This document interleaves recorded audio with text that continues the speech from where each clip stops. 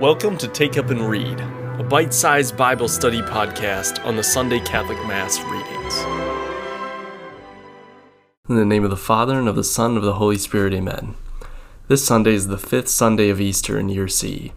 Our first reading is Acts chapter 14, verses 21 through 27, which continues Paul and Barnabas' first missionary journey, featured in last Sunday's reading. Notice that the duo visits Antioch again, even after the hostility shown by some in forcing their departure. In the verses immediately prior to our lectionary reading, Paul was actually stoned and left for dead. Paul will later write of this occasion in 2 Corinthians chapter 11, verse 25, as proof of his apostolic commitment.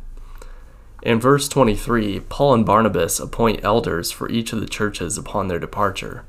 The Greek term here for elder is presbyteros, which is the origin of the English word for priest, even though Greek has another specific term for priest. The distinct office of bishop, episkopos in Greek, was sometimes confusingly also referred to in the New Testament with the Greek presbyteros. This is not entirely surprising, since a priest takes part in nearly all the sacramental functions of a bishop, short of ordaining new bishops, priests, and deacons. A bishop is indeed a priest, having the fullness of the priesthood. It is clear, however, from the Church Fathers, most notably St. Ignatius of Antioch, writing in the early 100s AD, that the offices of bishop, priest, and deacon were differentiated from the earliest days of the Church. These offices were conferred, as to this day, by the laying on of hands. Our psalm this Sunday is Psalm 145, which is on the whole an exuberant praising of God, attributed to King David. It is interesting to note that in the original Hebrew, this psalm is an acrostic, with each line starting with the next letter in the Hebrew alphabet. This is sort of thing often lost in translation, though Monsignor Ronald Knox rendered these psalms in English acrostics in his very beautiful translation of the Bible. You can find the Knox translation in print and free online. This Sunday's second reading is Revelation 21, verses 1 through 5, toward the end of John's vision when the new heaven and the new earth are revealed as they will be at the end of time. This is the culmination of the whole of Scripture. There is an Old Testament precedent for this new heaven and new earth imagery in Isaiah 65:17, and Peter also uses it in his second letter as well. Our Lord's words in verse 5 are actually my favorite in all the Scriptures.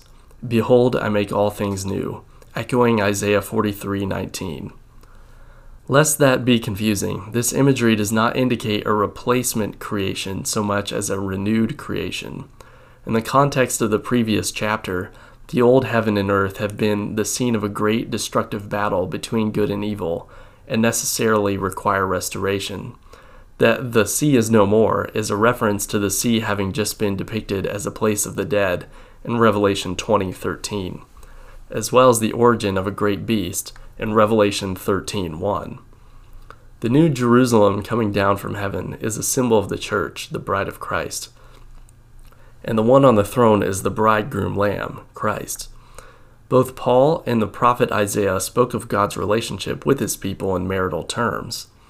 At John 14, verses 2 through 3, Jesus promised he was going to prepare a place in heaven for his disciples, which corresponds to the initial stage in a Jewish marriage. Here the bride and bridegroom are entering the final stage when they come together to share a dwelling.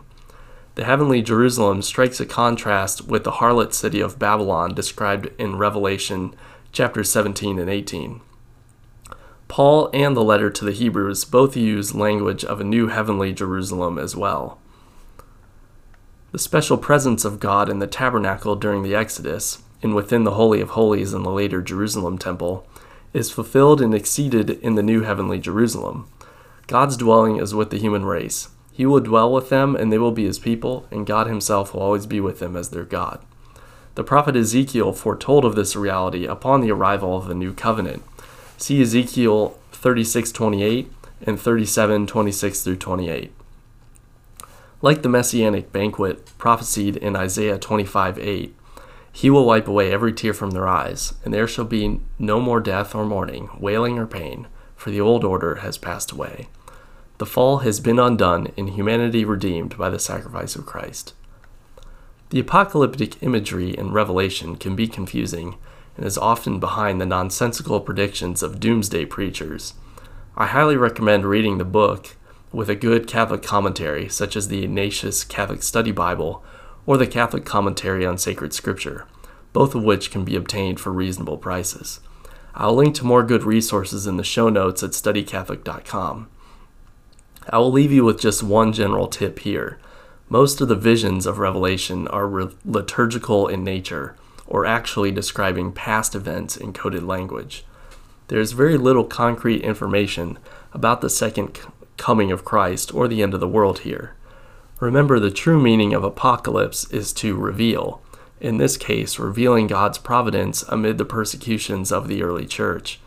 Revelation's purpose is not to provide secrets about the future as much as to reassure that the Lord's faithful will ultimately be victorious. Our gospel this Sunday is John 13, verses 31 through 35, which takes place immediately after Jesus and his disciples have left the Last Supper. Jesus says, "Now is the Son of Man glorified," once again invoking the one like a Son of Man who was given dominion and glory and the kingdom in Daniel 7, verses 13 and 14. We have discussed this prophecy a number of times already on the podcast, which is a testament to its importance for understanding who Jesus is. The twist is that Jesus' exaltation will come by his unjust crucifixion.